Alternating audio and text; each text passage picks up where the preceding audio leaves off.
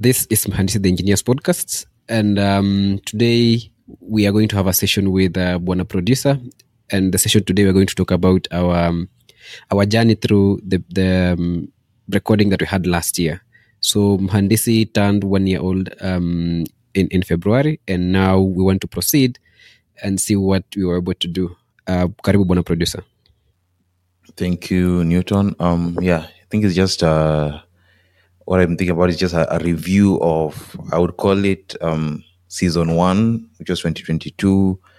We want to just go over the guests that we had, some of the lessons that we learned, and the lessons are twofold. It's both lessons in terms of what we learned from the guests, but also in terms of what did we learn on the podcasting journey, because there are so many different kinds of lessons. And when you think about starting a podcast, it's one idea to just have episodes, but there are so many things that are happening behind the scenes that we just also want to talk about, in case someone is wondering, what does it take to put together an episode of Mhandisi? Yeah, so that's what we want to go over for the day. Yeah, and of course, just as Mhandisi, Buona Producer said, we would be looking at 2 items. That is one, the highlight that we had from the podcast, ourselves, and then there's the bit where we noticed some growth or something like that. So we can get started with episode 1. And in episode 1, this was an interesting idea because we decided that let's have a trial run. And the trial run we did was a conversation on electronics with Okello, who is now our producer. And for me, as the host, of course, there were a lot of items that were not clear. So, for example, it was my first episode, and then I had some form of a script where I would just know, okay, I'll ask this question, this and this question. But all and above all, the highlights of the session was about a passion for electronics, having a community around the projects that were being done. There was also intention and execution. So for me, it was a good episode, and I think, Buona Okello, what do you have to say on that? Well, this is a difficult one to give a highlight on because it was me talking about my stuff. I don't know if I have any. I don't think I'll skip this one giving highlights, but I just go into the let's just talk about the growth journey, or at least something that I experienced. This was the very first episode. I remember we had been talking about, at this point, we've been talking about starting the podcast for about a year. And I think you were slugging, but then I told you, dude, let's just start the episode and we learn whatever we need to learn as we go. So it was actually a test episode because at least it was, let's say, a controlled environment. So you were interviewing me and that was more of a safe space. The interesting fact about this is these these are two actual different recordings. There's a recording we did, you and me. And then when I was editing, I didn't like the way my answers were flowing. So I literally had to re-record my answers. And when I was re-recording, I had to make sure I don't add extra information. So at least it's something that I was learning about myself. How do you become coherent in an episode or when you're being interviewed? So that's at least something that I became cognizant of, and I've been working on, at least improving your state of flow. Because when you're producing audio for recording, you have to think about how does a listener listen to it, and if it's going to be listened to in repeated sessions, how would they want to listen to it over and over again? So that was an interesting experience for me, at least getting into the podcasting space. So I don't know what was your initial learnings from the first episode? Yeah, for me, good that you have said something about having a control environment. It was very unclear for me. For example, the questions I was supposed to ask, I had done my homework a little bit and known outside the things that I had known. Of course, you and I have known each other for quite some time. But now the questions in terms of would this question bring out something that's interesting from the guest? And initially I had like a script, but now as we moved along, you mentioned something that's outside the script. then it becomes difficult to come back to the script, or leaving that bit that is interesting and then wanting to keep fidelity with the script. And for me, as part of the host, was kind of difficult. But again, as we see as we go along, I was able to improve on that. And yeah, it was nice to actually listen to it again. And I've listened to it like about 4 times, and I think I still find it interesting to this day. Nice. I think for me, I listen to it. I have a bad habit of not listening to my work after it's been gone out into production, but at least I listened to it recently, and I was like, it's not that bad. It's not as bad as I thought it was, and it was it's a pretty interesting episode. If I don't think about it too critically, yeah. Yeah, but if you also look at the statistics, I mean, it's ranking amongst one of our best performing episodes. We have over 100 people who have listened to it, or 100 counts of people that have listened to the episode. So we can move on to now what happened in episode 2. And in episode 2, of course, we had a guest by the name Ivan Lumumba, and Ivan Lumumba is a channel service manager at Huawei. So of course, the way we came up with having Ivan is that I was working at that time with Ivan on a separate engagement, and I just mentioned to him, guy, I need your help. We are going to have a session on Mhandisi, and would like to have your story because I think you had a credible story. So for me, what were the highlights that were in that episode is that there is an element of adequate preparedness. Because for him, the transitions from campus life to professional life and the way he even got into Huawei was a good story to listen to. Still a good story actually up to now, if you go back to listen to this episode. And the path for him was quite clear. You know, sometimes you may be, for example, an engineer, and your path might not be like pointed to you, but for him, even coming out of campus, where he came to school, and then he participated in a challenge. He was able to organize events, etc., and then he was able to get into the marketplace. The manager wanted him to stay. He was there, but he also worked out. He was doing his best, and he's still with the company as we speak. So it's a good episode. You may want to listen to it. On the growth phase, I think for me, this was my first, I would actually call it professional host in quotes, because we kept ourselves strictly on the profession that he is working in. And it kind of set the base for me in how I was supposed to handle the episodes going forward. Okay, Lo?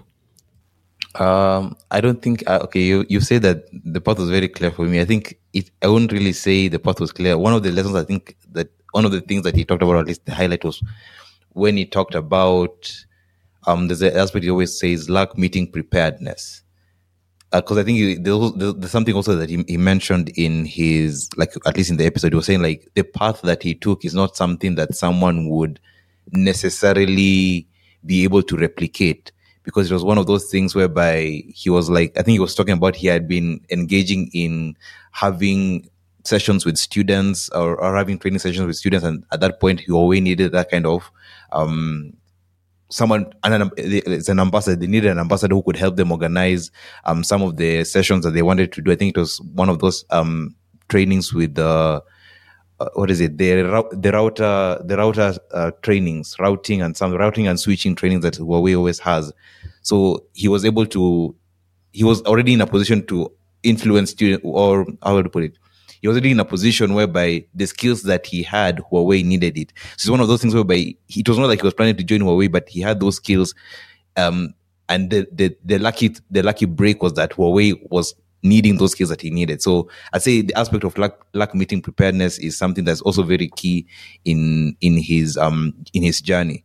The other thing I think I also liked about when he talked about was when he called it leading without influence. It's one of those aspects whereby, for instance, like I guess when you're in a really big team and you need help from, let's say you're in team A and you need help from team B, but you don't have direct influence to, like, you can go and tell a member of team B, I need you to do this A, B, C, D, in this particular, in within this time frame. So the aspect of leading without influence is like when you're approaching this person, you have to make it look like it is, the project is, or whatever task you need to be done is valuable to both you and them. So that aspect, it's a very critical area to navigate, especially when you're working in a corporate environment whereby you need to collaborate between different teams. And then he also talked about, in that aspect of leading without influence, it's always that opportunities shy away from neediness. So even when you're asking for assistance, going to this person, you're going to say, like, you don't go and start saying like, oh, I desperately need this to happen. No, you don't go and start appearing needy. You have to show the value that is that will be derived from this kind of collaboration. So those are some of my highlights. There's so many. I'd say there's so many interesting things go there. That he talks about databases, data systems, technical stuff, which I think it would be worth visiting if you've not listened to the episode. For me, in terms of growth, I think this was one of my, let's say, it's the second time editing, and I was still trying to find my footing around how do you edit an episode. And I think I edited this this episode a little too aggressively, because I think I removed all the breaks, like all the, like arms, all the pauses. I removed all of them, and I made a very tight edit. Listening to it back, I would say it would make for a good soundbite if you're just like cutting a small section, but it feels a bit unnatural. The way I edited it very closely. So it was something to learn. And in future episodes, I decided like, I didn't want it to be that fast paced. Yes, it reduced the time, but it kind of eliminated that kind of like, it didn't feel like a real conversation. So that was one of my learning points when it came to editing. Like, sometimes it's good to leave a few arms here and a few pauses to kind of like maybe punctuate a particular point that is being said. So that was an interesting learning experience, at least for me, in terms of editing and producing an episode. Yeah, so you mentioned something that got me thinking. One is that I didn't actually notice. Of course, I had noticed that yes, there was some element of the coherence a bit was not that as we had been doing the recording. But again, it wasn't clear. It wasn't like loud with the editing that you had done. It was not loud. I mean, that you can see, okay, there was some significant editing that was done here. It was quite professional. And I think for me, as the host, I couldn't notice that. But also something else on the aspect of growth for me also was the idea that, there's that bit of transitioning from one idea to the other. And it was quite challenging keeping pace, especially when the ideas that were being said, you want to press on one, but again, you have a time limit. So you have to manage and see that, okay, this is enough, this is not enough. And when you get someone like Lumumba who is very generous with ideas, it becomes, it puts you actually on a tight space to, you don't want to cut the guest and say, okay, that is enough. You just have to allow the person to be able to speak naturally and be able to give the point. But yeah, there was also something else on the highlights that I wanted to mention about, working in a team, but also working with individuals who are more experienced than yourself. And for me, I think even in my professional work, it was quite difficult to, for example, go to a senior in a separate department, and you're asking for help, and then you need them to help you, but sometimes there's that tension that comes, okay, your work like is not priority. I have my priority works. So getting that person to help you was also what you're calling leading without influence, or with influence. I mean, that's still not been able to crack that enough. But it was good actually that this episode was timely even for me, and I was able to pick up on the ideas that were shared. Yeah, so now in episode 3, we transitioned again, had a different guest, this time a lady called Sally Musonye. He's an electrical engineer at KPLC, that is Kenya Power and Lighting Company. something before we got into episode that happened for me as the host is that I had guests that I had invited, and at some point they just backed off last minute, and I was very frustrated. I remember mentioning to the producer that, hey, am I getting entitled to people's time, or what is it? Because if, for example, you have had a guest and you're like, okay, let's have this discussion, and then 20 minutes, 30 minutes, 1 hour out of the recording, the person says, I cannot turn up. And then there's no alternative that, okay, let's record this thing on this date. You have timelines for your podcast. And it was just simply frustrating. But of course, we had Sally accepted to turn up for us. And for me, there was a general idea that there's a clear understanding of the scope of works and the different stakeholders. For example, there was a point that she mentioned about last mile projects, where we have the politicians being involved, and then there's the World Bank, and then the financials of the project, and exactly where the company or her responsibility clicks in. And I think for me, that was pretty a good point to note. And something else also within her growth is that there was something about as an engineer where you are usually having some kind of self-doubt. And she advises that you should not shy away from consulting. Because I remember there was a point when she was doing a project or she was sizing a transformer, and then there's, of course, there are variables. For example, the client might decide to add some load. You're not very sure. You're also looking at the cost of the project so that you don't oversize the system, or you don't have oversize the equipment. And then that bit of being in a position that, is this the right path to take, or is this not the right path to take? And she says that, yes, you need to consult, and she would pick up her phone and speak to the project lead or speak to her supervisor and say, okay, this is what I'm doing. I also need this. I need your help here and there. This is what I've done. Is this correct? And she would actually accept the corrections. There's also something about communication. And I remember one line that she said was, the problem with engineers is that we speak to ourselves, or we give instructions in our head when we have already answered ourselves.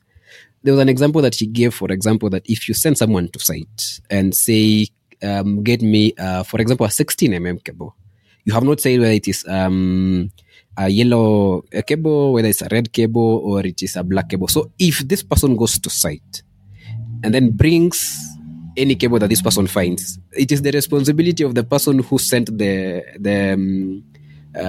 person that was sent to take up that fault, because you did not clearly say what you wanted. So clear communication came up. There's also something else about teamwork.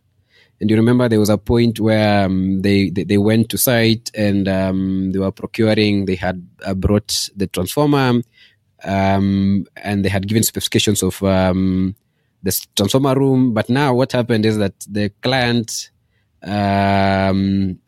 contractor went ahead and constructed the room, and then the room was sealed. So when you bring the transformer, it cannot get in. And there was pressure because I think the president at that time was coming to open up the factory, etc., etc. So in that line, there was something she mentioned about listening to your team members. So that now there was an idea that came from one of the members that allowed them to be able to finalize on that project. And I think it was a good episode all in all. Bonokelo, what do you have to say on that? Yeah, I think I just want to build up on the idea of just that working with your team. I think I don't want to say that I don't always like that aspect of saying that your team members are family. I just think it's good to have a cordial relationship with your team members.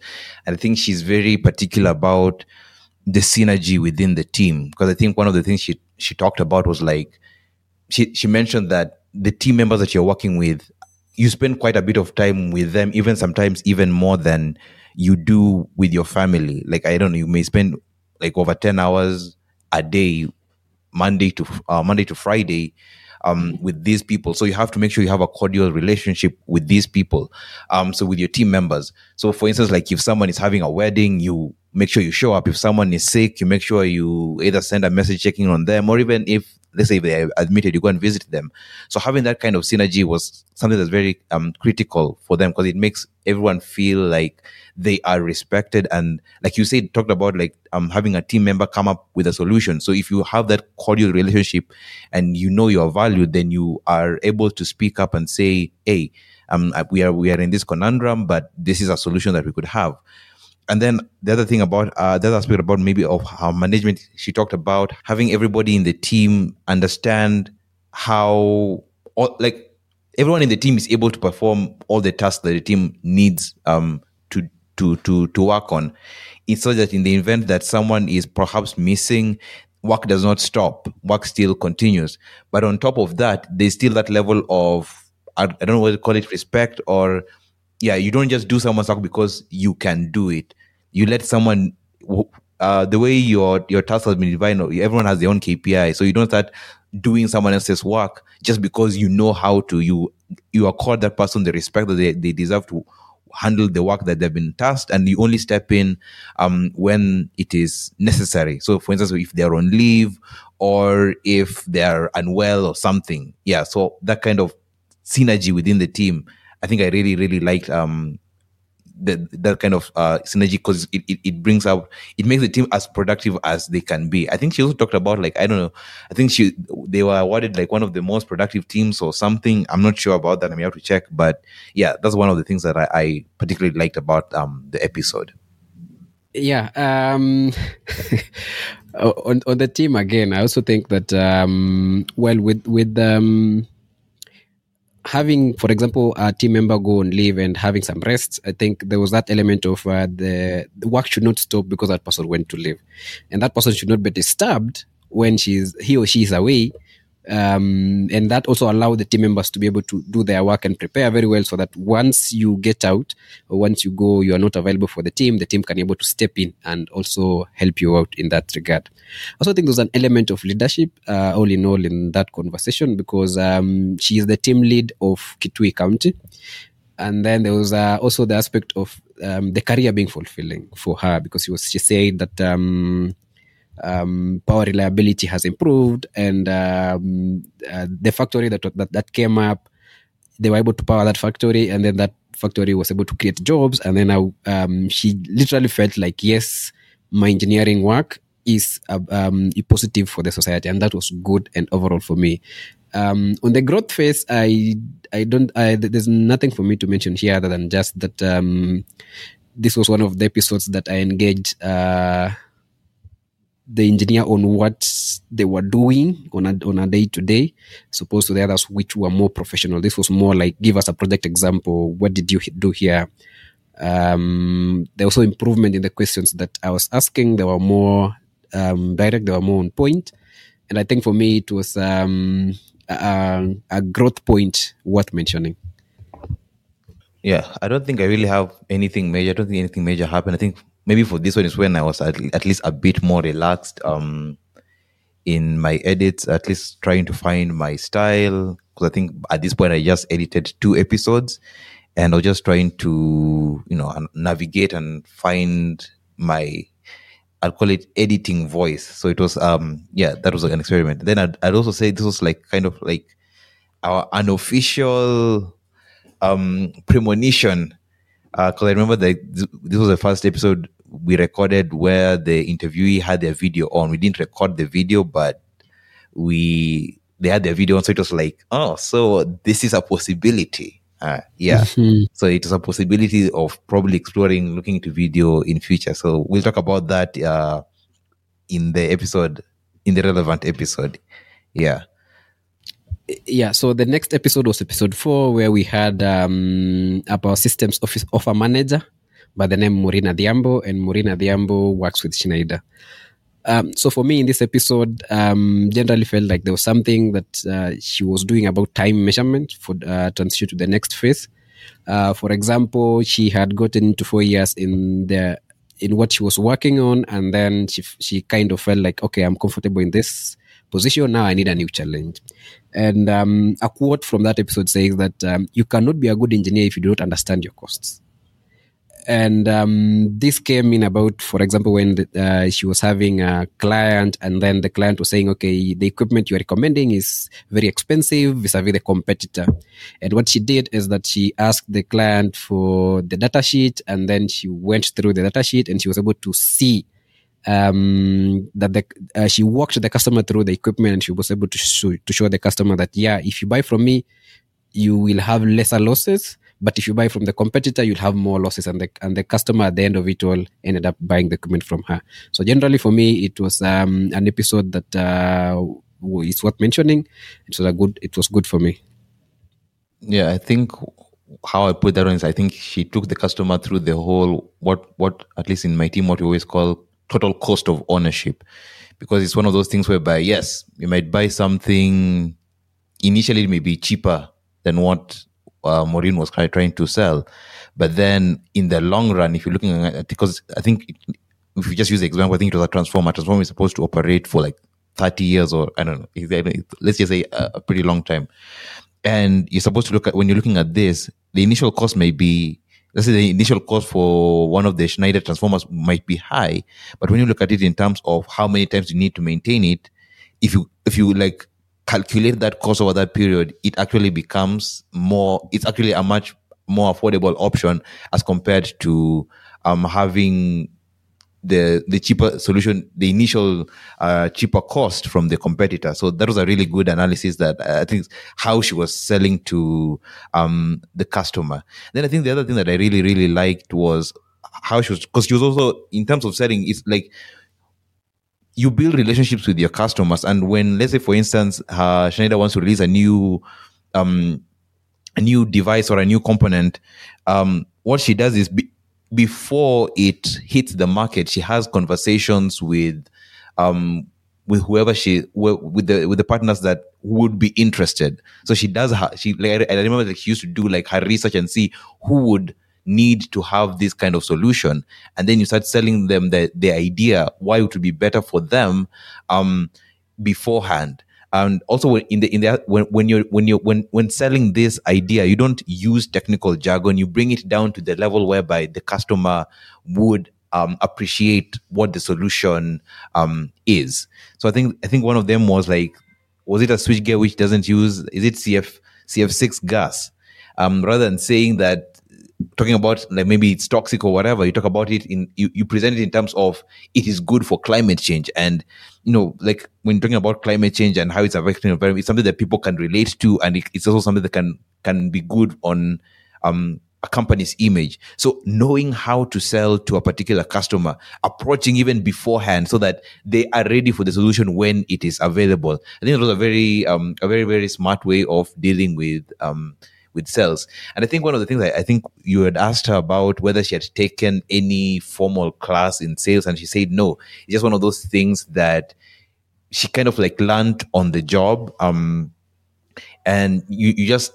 whenever you're faced with a challenge, whenever you need skill upgrade, I think you just you don't necessarily have to always go to class.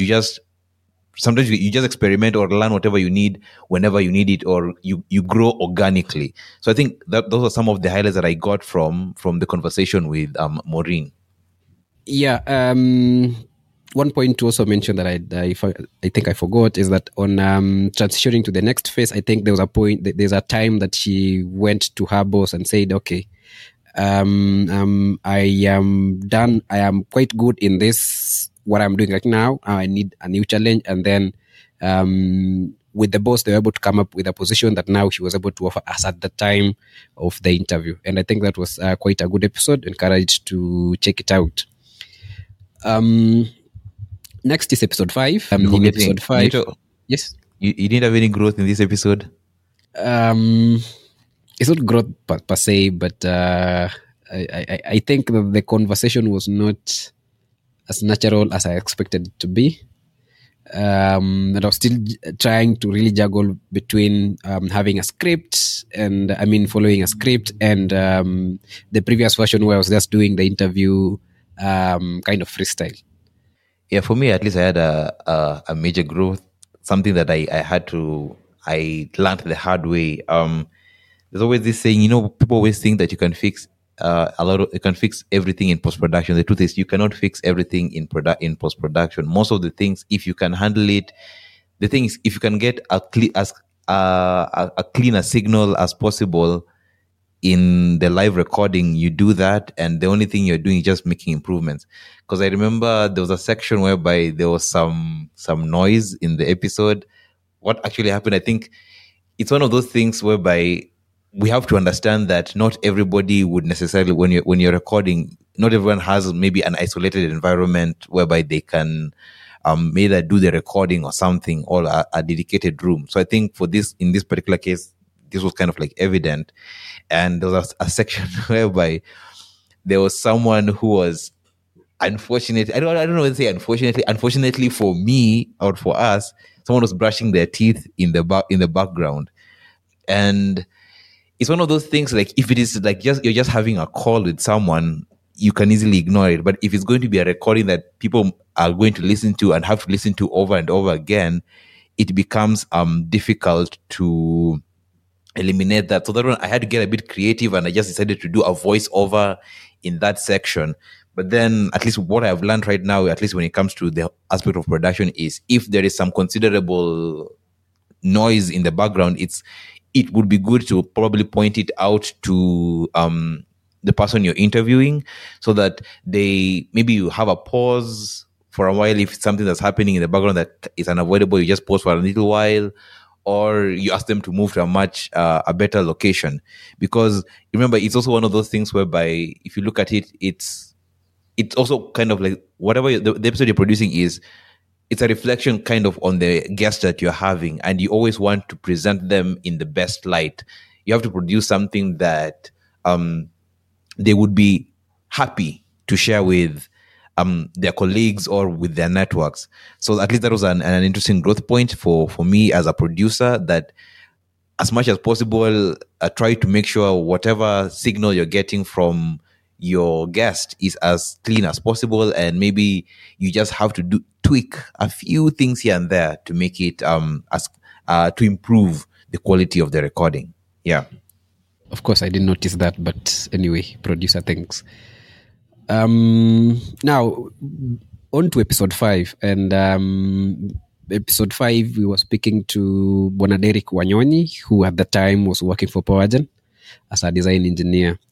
For me, this was, I would actually argue, one of my best episodes, for the reason that it was an easy conversation, probably because we had known each other for quite some time. And for Derek, it was kind of, we were able to mix like the languages. We had some Swahili within the talk. We had some Mali Rafika. We have some sharing, and we were able to pick up, like, it was a conversation between somebody and their buddy. And for the highlights, I think there was the journey from within which he was able to grow. That is quite interesting, because he started out working for Mhandisi. And then now he mentioned again that he was being paid peanuts. Would I imagine that you've done your degree 5 years and you're being paid 8,000? At the time when he was exiting school, he was thinking that we'll just finish school.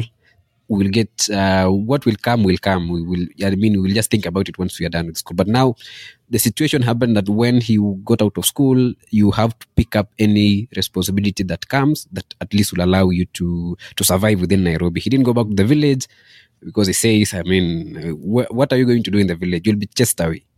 And I think for me, it was a good episode. There are talking points in terms of how he transitioned from being underpaid to a position where he was working within PowerGen as an intern, and then from being an intern, participating in sites, helping out a few works here and there, learning up to the point that he was a design engineer.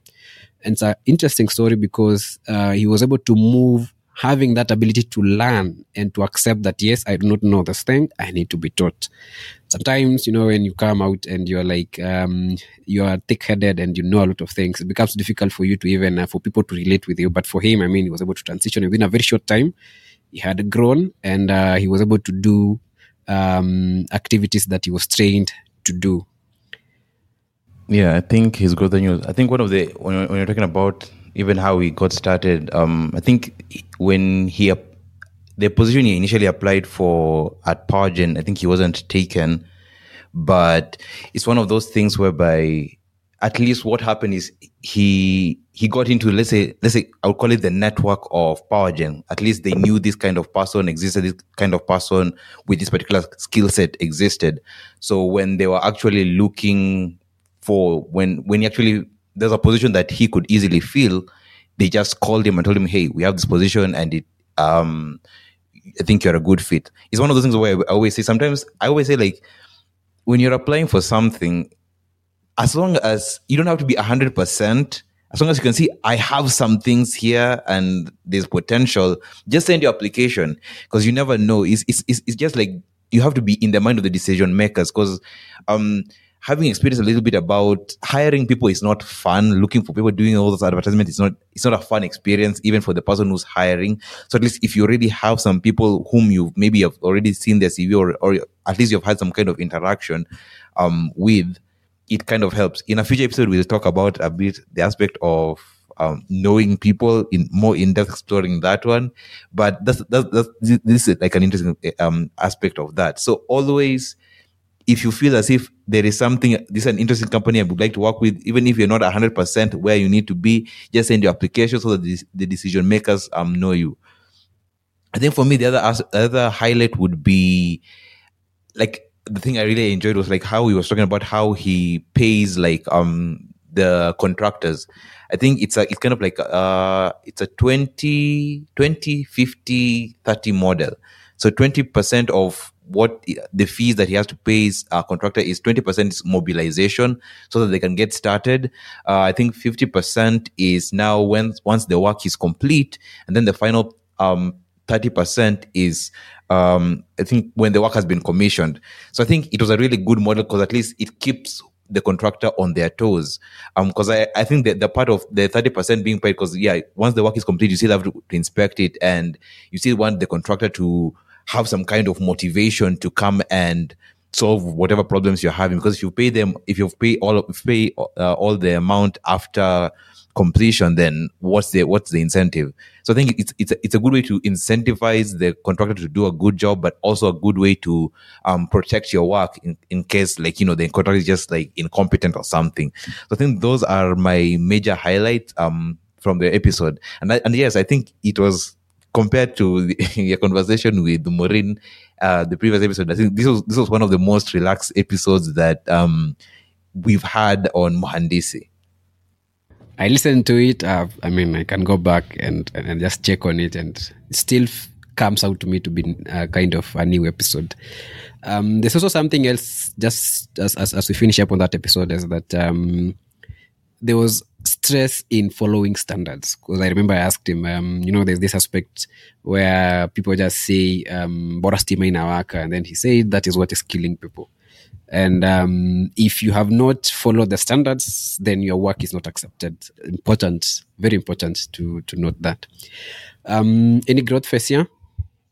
I think this was just a minor growth. I think this was where I think we were exploring a little bit about how to do our intros and stuff. So I think for this one, I think this was the first one whereby we did a post-recording intro. So we were just trying to find how do you entice listeners, because it's always very important, like the very first few couple of minutes in whatever kind of media, whether it's a podcast, whether it's a movie, whether it's a video, YouTube video, you have to hook the listeners in. So I think this one was, I think I had pushed you to at least try and do some custom post-recording intro. So I think that was an interesting aspect in terms of the growth of the podcast. We were trying to find how do we better now that we have a podcast, how do we even start thinking about how to promote it and have people retain listeners for much longer? Yeah, that also reminds me something that I also did in terms of promoting the podcast. Just picked up a conversation, highlighted it, and posted it in my LinkedIn, as opposed to the usual version that I had to do, where I'll just share what you have produced. And I think, it was a good episode. Moving on to episode 6. Now, in episode 6, we were speaking to Bwana Anderson Bet. Uh, Notice again that he worked at that time with PowerGen as a customer manager. And for me, generally, this episode was kind of, yes, relaxed, but a bit very official because the conversation was quite, let me just say, slow, in my opinion. But yeah, there were highlights, good highlights to pick up from. Just comparing it again to episode 4, where we had Maureen go to the manager to seek for more responsibility. But in this case, it was the reverse, where the manager came to Juan Anderson and told him, okay, we want to start a new team and we would like you to help us establish that team. And the best line on this episode is that you need, as an engineer, to be very open, to learn, and speak up when you do not know anything, or speak up when you require help. And it was kind of a humble episode. Just speak slowly and pick up the requirements as you are being asked, and learning as you go. I think his transition was more of like from school, he went to the company, and then he didn't actually know about the company. There was an individual who shared the what do we call it, the invite from the company, and then he applied, he got in, and he has been with the company for even at the time about 6 years or something like that. So good episode. Okay. Yeah, for me, I think the one idea that stood out was kind of the idea of he talked about demand stimulation.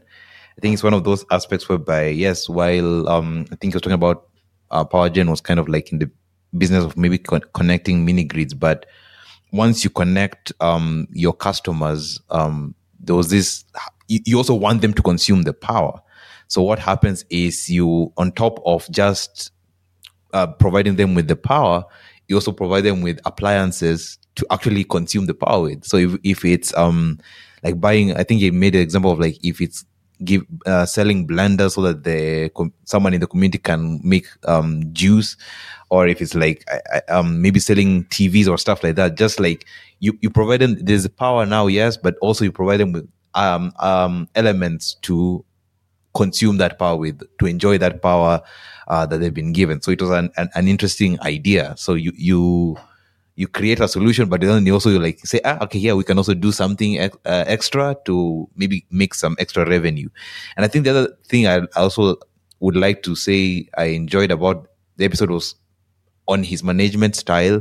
I think one of the things he talked about is when he is, let's say, for instance, giving out tasks or maybe training someone. It's one of those things whereby he would give the instructions that he wanted to be executed, but you don't just let it go. I think it's tying almost closely to what Sally was, what we talked about in I think in episode 3, what Sally was talking about. You mentioned that just sending someone to go and get a cable without giving specifications. So in this case, it's like you give instructions, but then you ask them to maybe tell you, to how do you put it, to tell you what they've understood, or to repeat what you've said, that's just as a measure to gauge whether they've actually understood what directive that you've given them. So having that aspect of getting that feedback from that person so that you understand, okay, this person is capable of executing the task that I want them to execute, or do I need to I give them more information so that what I want to be done is clear.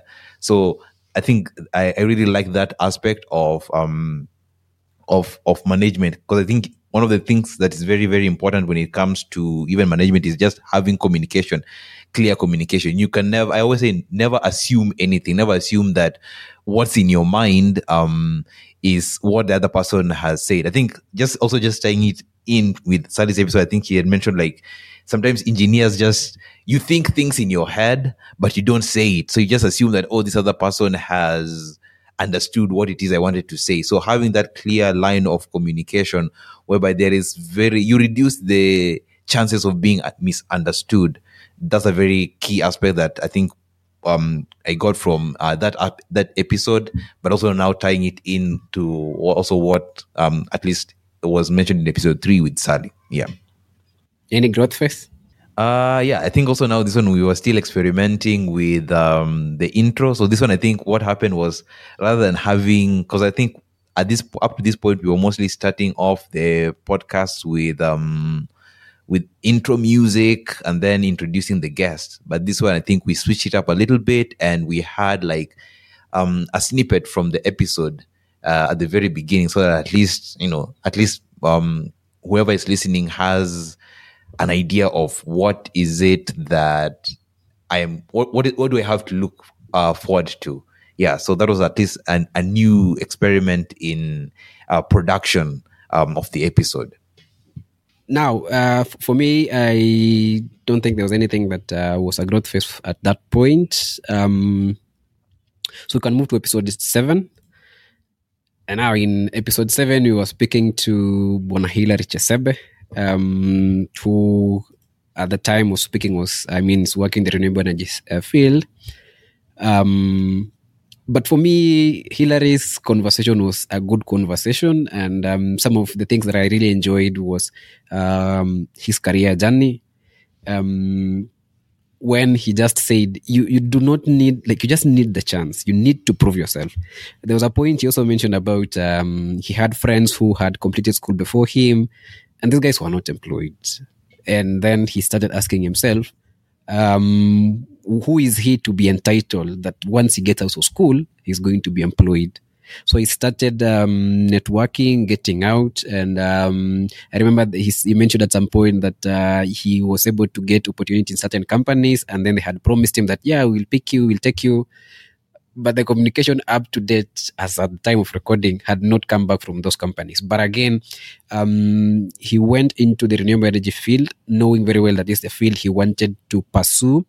And once he was able to be given the chance, he proved himself. And after a very short time, even his compensation, he did not need to ask, go to the HR and say, okay, I need my compensation to be reviewed. It was from the manager himself who said that, okay, what do you need? We like your work. We would like to keep you. What do you need? And then he became the conversation anchor. It was him now dictating what he wanted. And I think for me, that was something that is worth mentioning.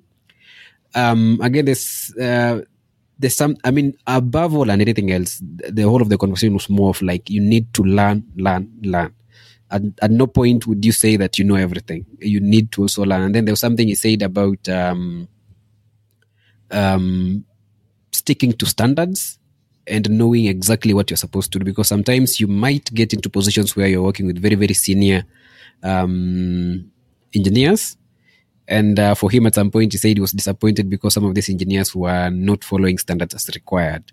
But for him, he knows that being a professional first starts with you, and he managed to stay put. And his requirements for the client that he was working for at that time was able to work through it, and things worked out in the end.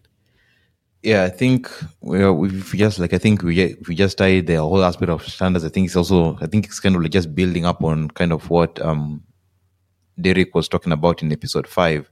And I think something that Hilary talked about was I think we had asked him, he said that one of the things that if he's mentoring or training a new engineer, he would ask them if they understand, if they know the standards that are governing what the field that they're working in.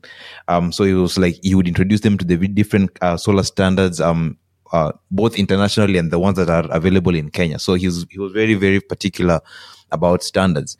And I think maybe the other thing to mention was that the aspect of using networking to gain perspective, because I think he'd mentioned here, I think it was between his 4th year and 5th year, whereby I think he went to a networking event whereby he got to at least understand more about what it means to actually practice, be a solar practitioner. So you get to understand who are the stakeholders and stuff like that. So it was it was, I think it was in one of those sessions where he met this guy who was supposed to give him an offer, but kind of alimruka to say trivial. But it was that was just one of the people he had met. So it was an unfortunate occasion, but also fortunately was from that point, in from that networking event, he also got now who the person who was the initial employer. So networking is very important because it gives you perspective. It allows you to understand what is actually happening. Like just being in school, it's good to have the knowledge or to know have the technical background, but you have to know, where am I going to apply this? How am I going to be a part of society? And how am I going to use my knowledge to solve the skills that to solve the problems that are out there in the world. So yeah, so design backed by standards and networking to gain perspective. For me, for this episode, I don't think there wasn't any. I don't have any notable growth step. So I think it was just one of those episodes whereby, yeah, you were just more or less practicing some of the things that I had learned thus far. Yeah, for me, I think I had some growth worth mentioning here, because if you notice from the previous episodes, the guests were individuals that I had worked with in one capacity or another. A good number of them we had either met through IEEE or we were working in the same company. Now, in this episode, and even the list, when I was looking at the list at that time, was that it looks like I am skewed to the individuals that I know. How about going outside my circle? And for me, I was happy that Hillary was able to accept my invitation, and he came for us as the guest for episode 7. This episode was the first episode that I had a guest outside my network. And what that means is that I had to reach out. And when I reached out, of course, you can either be ignored or you can your request could be considered. There was an aspect of trying to really see how I can communicate outside that, and I was impressed that at least I was able to get out of my comfort zone to the extent that I had Hillary accept my invitation. That was a great, a good point to also point out in episode 7. So now in episode 8, we were speaking again back to the individuals, within my circle. We were speaking to a lady by the name Lavender Ndunya. Lavender Ndunya, as at that time, came from the angle of being a volunteer at IEEE, and a lot that we talked about did mention such items as networking, being hungry, strategizing, and if you really look at her career growth, there was an element of, yes, where I am, she said there were like the few ladies in the class, and then now there's that point where she had to get out. She even realized that the classmate was able to fly out to Nigeria, and then through IEEE, but now he was not telling her, but now that was the point of entry, that was the point of curiosity for her. The reason why I'm saying being hungry is because once she was able to identify with that, what she wanted, she now started participating in IEEE, going to events. She came into a place and people were like dressed smartly in Howards, people had iPhones, and then she wanted that feeling or those material possessions. She then transitioned in that respect and followed through her work within IEEE, and within no short time, she was able to travel around. Now, when she was transitioning from being a student to work life, there's a strategy that she used, which is, she was able to prepare her resume and her application, but now she had to work. And the idea here is that she had to work because she wanted to see the companies of interest, and she had like skewed the areas where she was thinking, okay, I think it was Westlands where she was thinking these companies would accept an engineer, and when they will accept an engineer, they are likely to, compensate me better.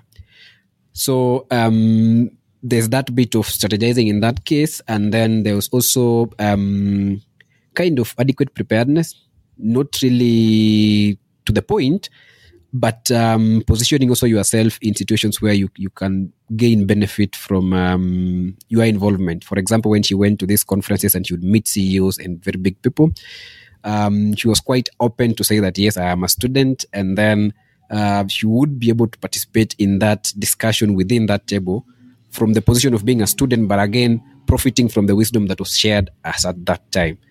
It's a good episode. Encouraged to listen to it again. Banokela? Yeah, I think on that aspect of transition, the thing that I don't want to say shocked, but it was kind of an interesting thing to learn. I think she said she sent out of about like 150 applications. Yeah, and that was quite a lot, at least from my experience. I don't know if that's the norm, but yeah, I was really really surprised. But I really like the aspect because like when you're talking about, I think when she talked about, she started off with Westland. I think she said like if a company is in, at least the way she was thinking is, if a company is in Westlands, then at least, yes, they must be in good standing. But at least, yeah, it was a really good strategy of just mapping out different sections. And I think also that one of the things to train with about networking is when she went to these networking events, I think she was lucky enough to have conversations with even CEOs of different kinds of companies. And I think what this did for her is it gave her perspective on how she wanted to direct her career. Because she says one of the things that she would like to achieve in her career is to join she called it the C-suite. I think that's being an executive or even getting up to the point of becoming a CEO herself. So what happens is when you have conversations with these kinds of people, these CEOs, and you ask them about their career journey, or you do what I always call the career interview, you get to see the different kinds of sections that they were in. Because you were talking about some of them was kind of like, I think they were in sales, then they went to I think you start off in manufacturing, going to sales, and those different kinds of departments that you have to go through. So at least that is what is advising how she is directing her career, and this is all through the aspect of networking. I think that's also something, a very key issue, or I think a very key thing about networking. When you go to a networking event, the thing is, the way the interaction between you and you're provided with quite a number of people. You're given access that you never would have, you never typically would get, like having an access to a CEO.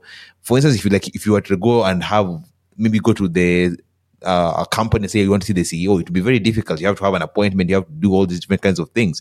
But when you're in a networking event, you're given that opportunity to have a conversation that never would have. So I say like networking is very, very important. It gives you perspective, both in terms of getting to understand who are industry players, for instance, in the example of Hillary, but also it allows you to actually have conversations with people. So like the people whose career journeys you're interested, or someone like you aspire to become, you get to understand what did they do to get where they got. And then maybe the final thing would be gaining the skills that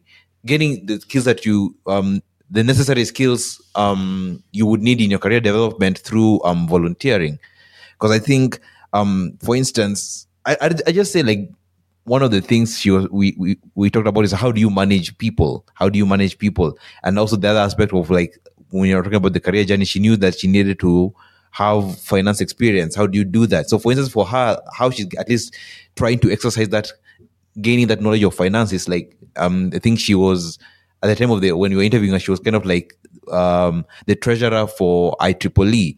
So that's like on a volunteer basis. So you get to learn and understand a little bit about finance in a situation whereby I would say there are low stakes, but you get to gain those particular skills. You're both helping whatever organization you're passionate about, but then you're also gaining necessary skills for yourself. And it's something that I'd always say, if anybody is listening who is in school, I would always say it's very important to try and find some extracurricular activities to try and develop your skills as a person. And how do people actually work? What is it like to work with other people? Because one of the things you come to realize about work environment, in as much as you may be skilled in whatever technical knowledge or whatever, in whatever field you're in. But remember, at the end of the day, you have to work with people. You have to interact with people. And you have to know, how do I interact with people? How do I interact with different kinds of people? How do I know when this person needs more input? Or how do I relate myself with different kinds of people? So having that kind of experience within maybe a volunteering group, or a group whereby you're volunteering or something like that, it gives you that latitude to develop what they call the soft skills. Because in whatever, it doesn't matter how good you are technically, soft skills are what actually enable you to actualize whatever ideas or whatever ambition that you have. So if you are able to, I think she maximized that. She was able to grow herself as a person within through her volunteering activities. Yeah. In terms of growth, I think this episode, one of the things I clearly remember, I think there was an issue with the audio that we got from the recorded audio from Lavender. And there was a point where I felt like, oh, almost all hope is lost. But I think this is one of the things where I learned about equalization of the audio. So I had to mess around with the audio a little bit, but I was able to salvage it, luckily. So it was a very, very close call, because it was almost at a point whereby do we really have an output that is good enough, or what is the problem, or what can we do? So it was a very close one. This is one of those situations whereby at least post-production came to be the savior. Yeah, so it was an interesting point for me as a producer. Yeah, so the next episode we're speaking to a guest called Kezia Halinditsa. I remember this name was quite difficult to pronounce as at that time. And Kezia was is a trained agricultural engineer, but works now within the renewable energy space. So for me, generally, this was a good episode, for the reason that I felt like I was just talking about a story. I mean, it was very relaxed, very. I mean, the flow of ideas was quite easy. Of course, it was freestyle for me as the host. I mean, just ask, okay, well, you began from this point, distance you to this point. And it was more of like her career journey. It was interesting that among the number of points that she pointed out was, I mean, network. You should be able to know people. And her interesting point is that these individuals should be in a position to speak and mention your name in places where you can get, or you can, they're your ambassadors. And her way of networking is kind of a little bit difficult, but she is on the way of getting out herself. I mean, she's a go-getter. I want this. She does it. She also has an aspect of you need to have somebody who pushes you, because I remember at some point it was the husband who was telling her, you see this position that has been advertised in this company. You have said you want to transition. Now this is your time. Apply. Her lecturer at the time when she was transitioning from working from Mhandisi into going for her master's, it was her lecturer again who was there on her neck and saying, hey, you have a good story. Now you need to apply. Take a photo, send me your application right now so to submit before midnight. And that is how she ended up getting the opportunity. And the story is that she transitioned into being into the industry. Now, something that was enjoyable, or a learning point for me also, was on the aspect of once you have been trained and you really think that you have your credentials as far as your papers are concerned would come before the employer. She said that when she came back, she was humbled, really humbled, because now she had masters, and she's coming to take up a position that an individual who has done just a degree was taking up. They were beginning from the same level. And she says here that number one, that you need to humble enough. Career will humble you. Your entry level, it's the skills that matter. But once you get in and you're able to use your training and the skills that you have obtained prior to that point, then you can scale up and you can go ahead and be the best in the position that you are in. There's one aspect of never lose sight of your target. Because she mentioned again that she was working at that time with Davis and Shatleaf, and then she got similar to Morina Diambo, where she got quite comfortable. She decided that, okay, I have given Davis and Shatleaf enough time. now I need a new challenge. And she sought to get out. It's an incredible story. It's one story that, at least for me as the host, I ended up going over the past the an hour mark that we usually have, because the story was just interesting and I was just enjoying myself all along. Yeah, I think for Khalinditsa, I think she's a very good writer. I think the story was flowing very fluid. I think this is one of the episodes that you have laughed the most. I think that's one of the things I just noticed when I was doing the edits. Yeah, you really, really had a good time with this one. I think one of the aspects, yeah, the key thing for me would be like that aspect of knowing people, but you've talked about it very exhaustively. I don't want to repeat. I think just listen to the episode to understand more about what we mean by that. And the other thing was, I really liked the method with which she took when she chose to leave the Indian employer. Because I think what happened is like her direct manager was kind of like not being that respectful, and he was kind of like stressing her out. And it's one of those situations whereby, like, I think he was kind of like disrespecting her, and she had asked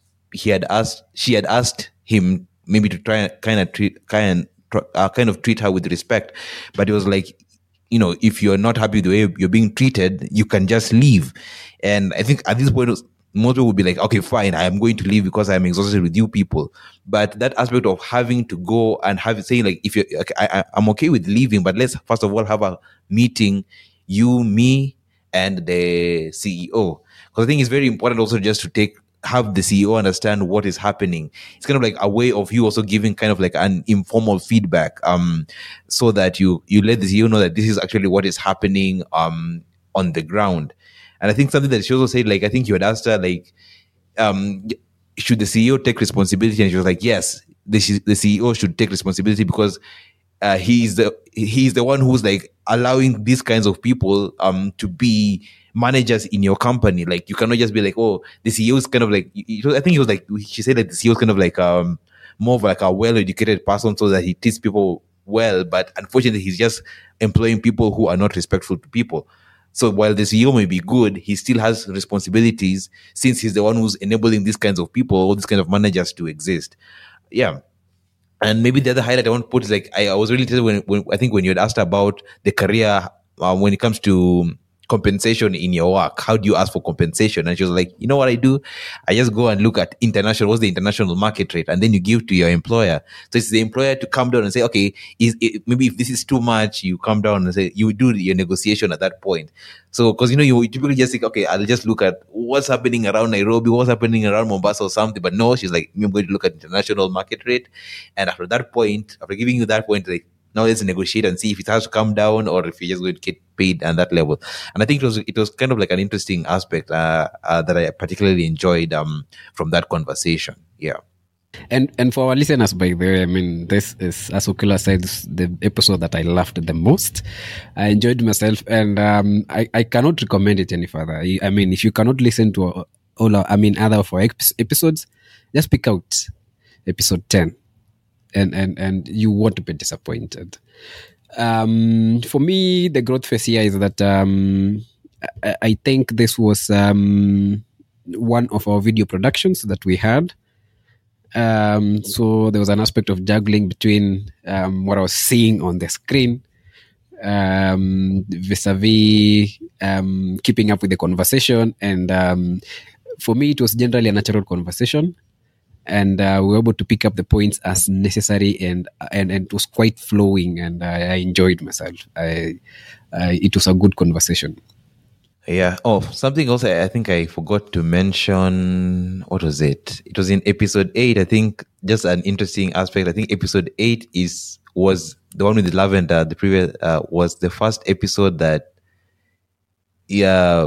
Newton and we recorded in the same location. Because most of the recordings we had always been doing remotely, like just doing, everyone was in the remote location. But that was the first episode that we were in the same place, and we were recording in the same location. Yeah.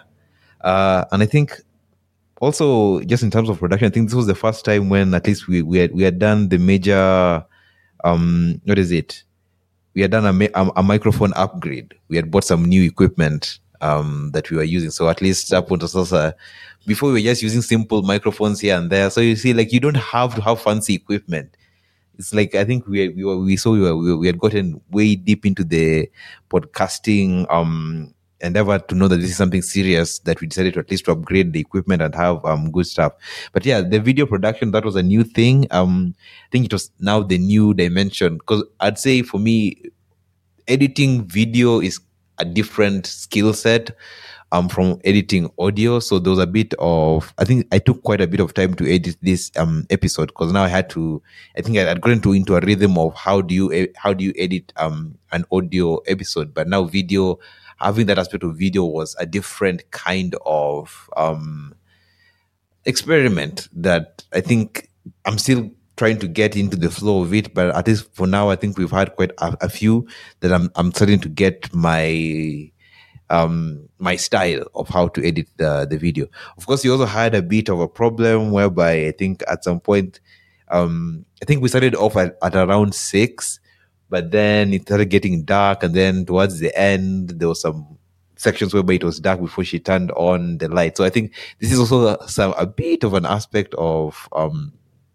production value, whereby you have to consider like you have to like be active and say, look at it and say, like, I think it would be good to at least tell her maybe to turn on her light or something, or at least going forward, if you're going to have episodes with guests, we tell them, like, it's important to be in an environment where you can be heard well, but also you can be seen well. So if it's late at night, do you have a desk lamp or something to light you up? Because I think she also had an issue with, she didn't like the way it was dark towards the end. So at least that's a bit of a learning process, something that now going forward, if you're going to make video productions, we'll have to be cognizant of from the get-go. Yeah, I also wanted to jump in on the question of the equipment, and just for me, even as the host, there's the aspect of growing into accepting that the hosts and that being part of your life. For me, of course, prior it was, you're still experimenting, not yet there, but it got to a position where I was very comfortable in it. This is me, and this is I began having ideas. I'll just sleep and I'm like, these are the questions I want to know. Even as I work, I record the areas that I would want to put to my guest, and the areas where I would want to I would think that it would be interesting for my audience. And the point I'm trying to raise here is that I wanted that to be part of my life, and that was it. So the equipment got to a point where we just said, why can't you just invest in good equipment? And I remember there's a time you mentioned something about if you have a good microphone, it is different from having like the kawaida microphone. At that point in time, to be honest, I didn't like, it was just, they are just words. It could not get into my head to something serious. But once I was able to use a microphone, just touch it and you just hear it and you're like, it sounds better. It's a good voice. It's worth mentioning. So there are 2 episodes we've not talked about, and that is episode 9 and episode 11. So these episodes are just, let me just say that it's supposed to be one episode, but we ended up separating them because, there were a lot of talking points, and it was a departure slightly from what we have been doing in the previous episode, for the reason that we decided that we'll pick on a topic, and we just wanted to educate our audience on the scale of fees, engineering scale of fees that was passed in 2022. And what happened in that episode is that we just talked about the document and gave life to it as is. And it was basically our interpretation. Just read the document. This is an interesting point. This is an interesting point. What are we directed here? What is happening? What do we even know as professional engineering services? Because I think that if you are an engineer, you're supposed to be professional enough and know part of the documentation that's supposed to guide you, also speaking to the standards that we have had in like the several episodes that we pointed out. It's a guiding document that we wanted to point out to our audience that yes, there's a document that exists, and we also had an aspect of video production. And it was the first time that we're doing it, and for me, yes, the aspect of preparation and going through the document was also a new phase.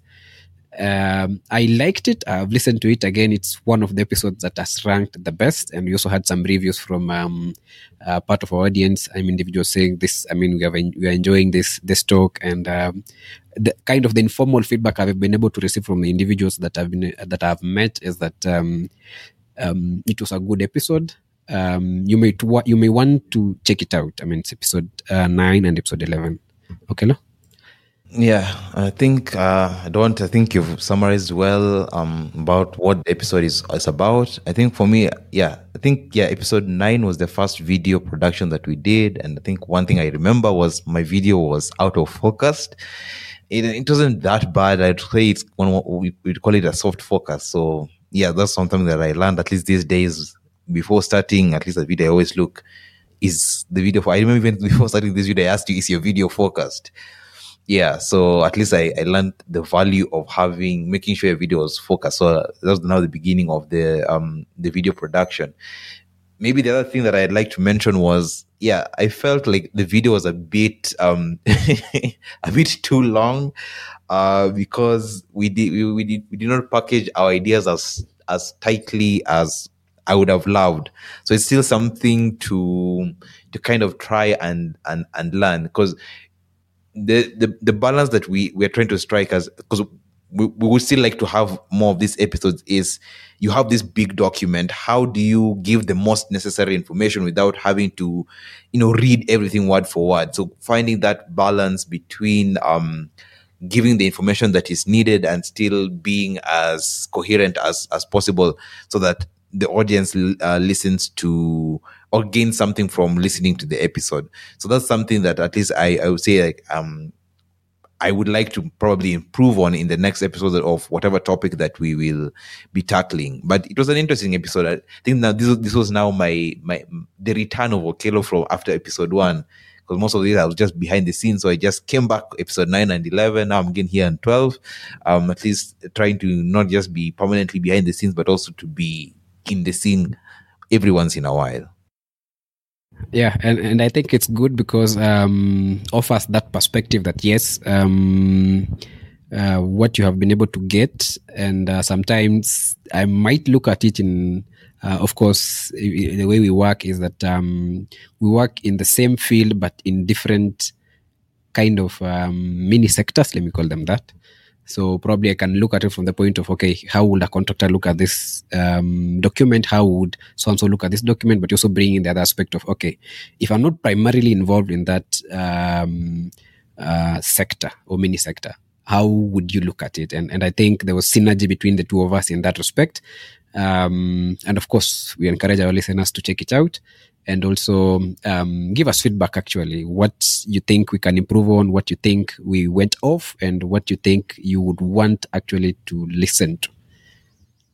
Yeah, so I think, that's the summary of Mhandisi so far. So we've had 11 episodes, 9 guests, and 1 topical episode. And feel free to explore all of the episodes. But also, if you don't feel, you can sample whatever we've talked about that has interested you.